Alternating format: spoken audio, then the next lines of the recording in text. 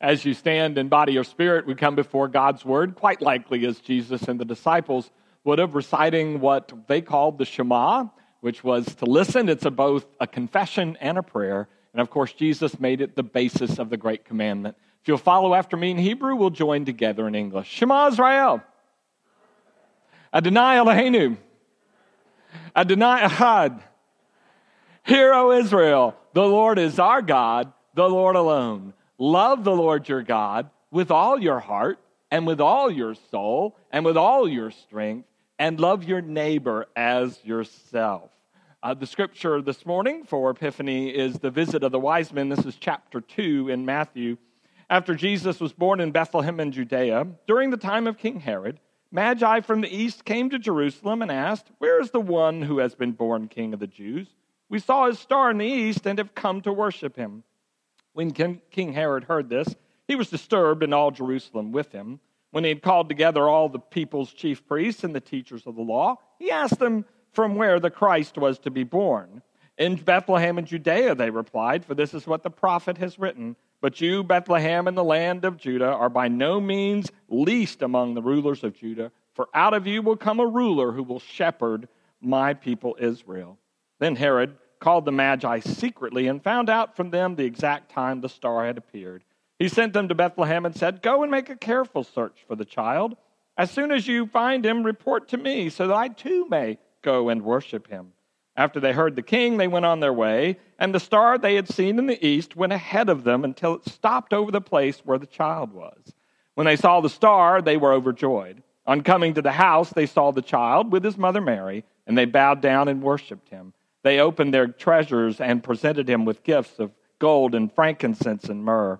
And having been warned in a dream not to go back to Herod, they returned to their country by another route. This is the word of the Lord. Thanks be to God. Be seated, please. This year, I've seen 2 plays, which is about 2 more plays than I have seen in the last several years.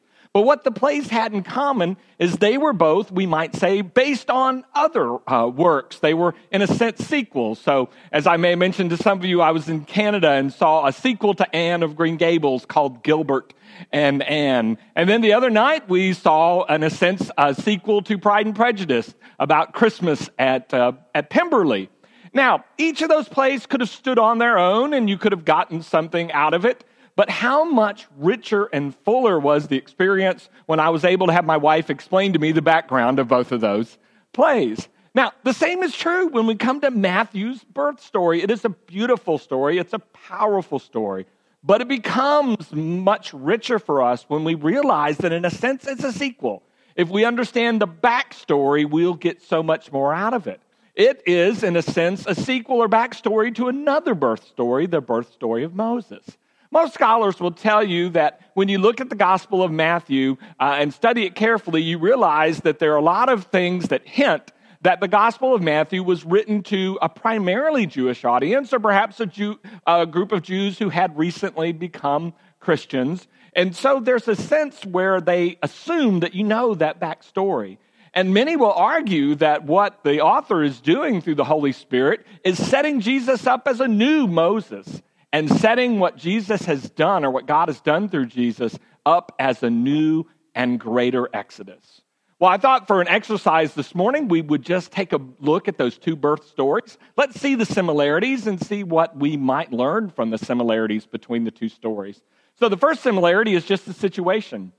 When Moses is born, the people are in slavery. They've been enslaved for more than 400 years to the Egyptians. When Jesus is born, the people are living in occupied territory by the Romans, but you get the sense as you read the entire New Testament that the big problem is not the Romans. The big problem is a slavery that has existed almost from the beginning of time, a slavery to the powers of sin or evil or death that has occupied and oppressed the people. And so the situation in both is slavery, which the lesson I draw is our God is a God of freedom, whose great desire is that people find freedom from what oppresses them in life.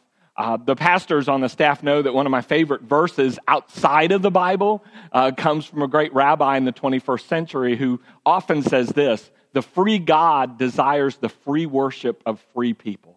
God is about freedom and about helping people be free from whatever keeps them from choosing God and choosing the life that God has for them freely. So that's the situation. Now, as we continue the situation of slavery, how are they to be delivered? Well, the means of deliverance is the same in both stories. It's a baby. Now, the baby Moses is born to Jochebed and Avram. Now, this is in the Jewish tradition and not in Exodus, but apparently when Pharaoh said, I'm going to kill all the babies, the male babies of the Jews, there are some faithful Jews who then decided to divorce one another so they would not bring a baby into this world. And so according to tradition, it is possible that Moses' parents divorced, thinking that was the act of faithfulness, and then God prevailed upon them that no, the faithful act was to stay together in the face of Pharaoh's edict and oppression. And so when Moses is born, it's kind of questionable. His parents may have, married, divorced, and remarried. Well, even more questionable is the birth of Jesus to Mary and Joseph, because according to the text, Mary and Joseph are engaged. They're not even married yet, and Mary becomes pregnant with this child. Well, what are we to learn from these interesting and somewhat questionable births? I think we learned that you can never judge things by their cover. That you can't immediately write someone or a situation off and say, God is not in that. You need to take the time and prayer and attention to know people and to look at situations more carefully to see that God may be working in ways that you and I write off because it doesn't match our standards that we held ahead of time. And so the means of deliverance is these births in sort of questionable family situations. Now, both of the births, another similarity, are accompanied by signs. Again, this is not in Exodus, but in Jewish tradition, what happened is the astrologers of Pharaoh's magicians, and you may remember the astrologers in the ancient world were sort of like the scientists of the day, believe it or not, and in some way, maybe even the physicians of the day. And they come to Pharaoh and they said, we've seen a sign that God of the Hebrews is going to raise up a savior for the Hebrews from among the people. But we also know that this savior will meet his end by water. And so Pharaoh comes up with this plan based on this sign to throw the babies into the Nile. Now, if you wonder about the accuracy of their reading, Jewish scholars will tell you, if you think about Moses, remember when Moses sort of like loses his leadership mantle and he can't go into the promised land? Because he comes to a rock and God says, speak to the rock to get water, and he strikes it instead. You might say he met his end through water. So there's this unusual sign. And now in the New Testament, with the birth of Jesus as Savior, there is, of course, also an unusual sign, this star that attracts these astrologers. The Magi are not people who would have worshiped the God of the Hebrews, but they see the sign. Well, what are we to make of this? Well, I think we're to make maybe two things. Number one is that God intended, even though God was working through a particular people, salvation to be for all people. God made it even clear that the coming of Moses was to affect everyone. And of course, the coming of Christ is for the whole world. But to me, even more than that, how the leaders in power reacted to these signs. They reacted with fear and anxiety and oppression. And so it is that Pharaoh's response to this sign is to start killing babies and throwing them into the Nile River. And Herod's response to this sign is to go to Bethlehem and find children 18 months old and younger, having ascertained the rising of the star, and killing the children. Reminds me that even though I am not Herod or Pharaoh, I'm never my best self when I act and respond to other people in fear and anxiety. And then, of course, there are bad guys in both stories. Pharaoh, clearly the bad guy, rules the mightiest civilization seen up to that time. Think about this. When Moses is born, the mighty pyramids have already been there for almost 2,000 years. For 1,500 to 2,000 years. I mean, they've been big and bad for a long time, and Pharaoh rules them. And then, of course, Herod, as we've talked about before, Herod rules the Middle East effectively, which, as you know, is no small feat. And he also happens to be the richest man in the world at the time of Jesus' birth. Both Pharaoh and Herod are effective and powerful, but that doesn't make them good, nor does it make them right. We have to be careful that we don't evaluate people just based on their results. Too often we have an attitude that the ends will justify the means. That's never a biblical approach. God cares not only about what we do, but how we go about and do it. But the lesson for me from both Pharaoh and Herod is simply this, that I've heard it said that oftentimes our talent and our skills will take us place where our character cannot support us. You may end up with responsibilities and opportunities that are much greater than your ethical ability to handle them.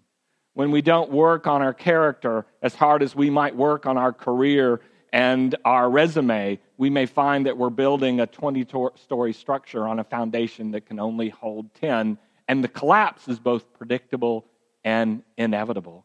So there are bad guys. Well, if there's bad guys, there's got to be resistance to the bad guys. Who are the resistance forces in the birth of Moses? There are the midwives. Pharaoh decides he's going to cut this thing off of the pass and says, look, when these women give birth, they're not going to be in the strongest condition afterwards, so I want you to take the male babies and kill them. And of course, the midwives don't do that at all. Shiphrah and Puah, and they say to Pharaoh, look, these women are stronger than you think. Or no, we can't do it. And they resist Pharaoh's order. Well, who's the resistance in Matthew 2? I would argue it's the wise men. Now, it's true that unwittingly the wise men gave away the location of the birth of the child to Herod. But on the other hand, they didn't go back to him afterwards to report. And secondly, it is likely that the gifts of treasure they brought, gold, frankincense, and myrrh, and the other gifts, were what sustained the Holy Family as they fled Israel and Judea, rather, and went on to Egypt and allowed them to survive. When you have a resistance force, one of the things that teaches me is no matter how overwhelming the odds may seem against you in any situation, you still have a choice. You can never say, well, I had no option at all. It was I just had to step in line. I had to do what I was told. I had to go along to get along. Whatever we tell ourselves when we participate in something that we know deep down is not what we are called to do. And we find that among the wise men and these midwives, at the risk, great personal risk, they had a choice and they acted against the oppressive powers of the day. Well, not only do you have resistance, you have heroes and heroines. You have good guys in these stories. Or who are the good guys in the story of the birth of Moses? I would argue that perhaps the heroine of the story of the birth of Moses is Pharaoh's daughter. Because Pharaoh's daughter is the one that has to bring Moses and his mother to nurse him inside the Pharaoh's palace and raise him as her own and protect him, guide him, educate him, and prepare him for a mission she doesn't know about, which is later in life to come back and to confront the Egyptian power and the Pharaoh that will come at that time. And of course, we know the hero, in a sense, and the heroine in the story of Jesus' birth are Mary and Joseph, who make this journey, have this child, and risk their lives and escape with the child and go to Egypt and then come back to Nazareth and raise him. So what I learned from both Pharaoh's daughter and Mary and Joseph, I learned this, that real heroic action is not something you do in a moment. Now, I know there are people who do amazing things at a moment's ability. Adrenaline gets a hold of them, or they are moved by a bravery or patriotism or whatever it is, and I know that happens. And I know sometimes, we remember back to 9/11, they're on the airplane, and let's roll, and they take it over. There are those moments. But usually in the faith life, I would tell you that real heroism involves doing the right thing over and over for a long time, even if it's not easy. The late Eugene Peterson called it this, a long obedience in the same direction. He said too much of our faith life as Christians has become tourism. We just basically light briefly upon our faith, or we go to whatever seems to be burning and brightest and most attractive at the moment, rather than the hard, daily work of living with Christ and taking the child home with us and living with him every day in our life. It is a long obedience, and that's the real heroism in our day, I think, is to be able to do the right thing over and over again, even when nobody notices or people actually stand in opposition. And then finally, when you look at comparing the two birth stories, it's fair to ask, well, what was the outcome? What happened? Well, as you know, Moses will grow up, and he will, 80 years later, come back and lead the people to the verge of the promised land. And they will find a place of their own. But what happens with Jesus as he grows and it teaches and performs miracles and offers his life? What you find is not just a particular land is established, but the means by which an entire world can be transformed is established. And things on earth and in heaven are different because he has lived and he has died and he's risen. In other words, I think Matthew would argue that something even greater and bigger than Moses has occurred. And what I learned from that, what I learned is that God's always up to things that are bigger than I can imagine. And that the arc of God's movement in the Bible is toward things that are greater than my mind and even heart can seemingly hold or grasp. God will move bigger and in better ways than we even will guess. Even what we can see is not the extent of what God will do.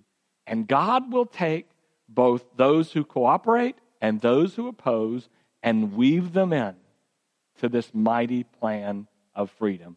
Pharaoh's a part of the plan. Herod's a part of the plan just as much as Mary and Joseph and Pharaoh's daughter. Christian author Philip Yancey put it this way. He said, when I was younger, I was pretty good at chess. And I read classic works on chess. And he said, I quit playing for a while, but when I moved to a new town, he said, I started playing again, got in a club, met people. He said, then I ran up against a real chess master. He said, so when we played, he said, I would use the classic strategies. And he said, and he would always thwart me with the classic defenses. He said, so I realized that wasn't working, so I went to unorthodox strategies. And he said, and what this master would do is take my unorthodox strategies and weave them into his plan, and he would still defeat me every time.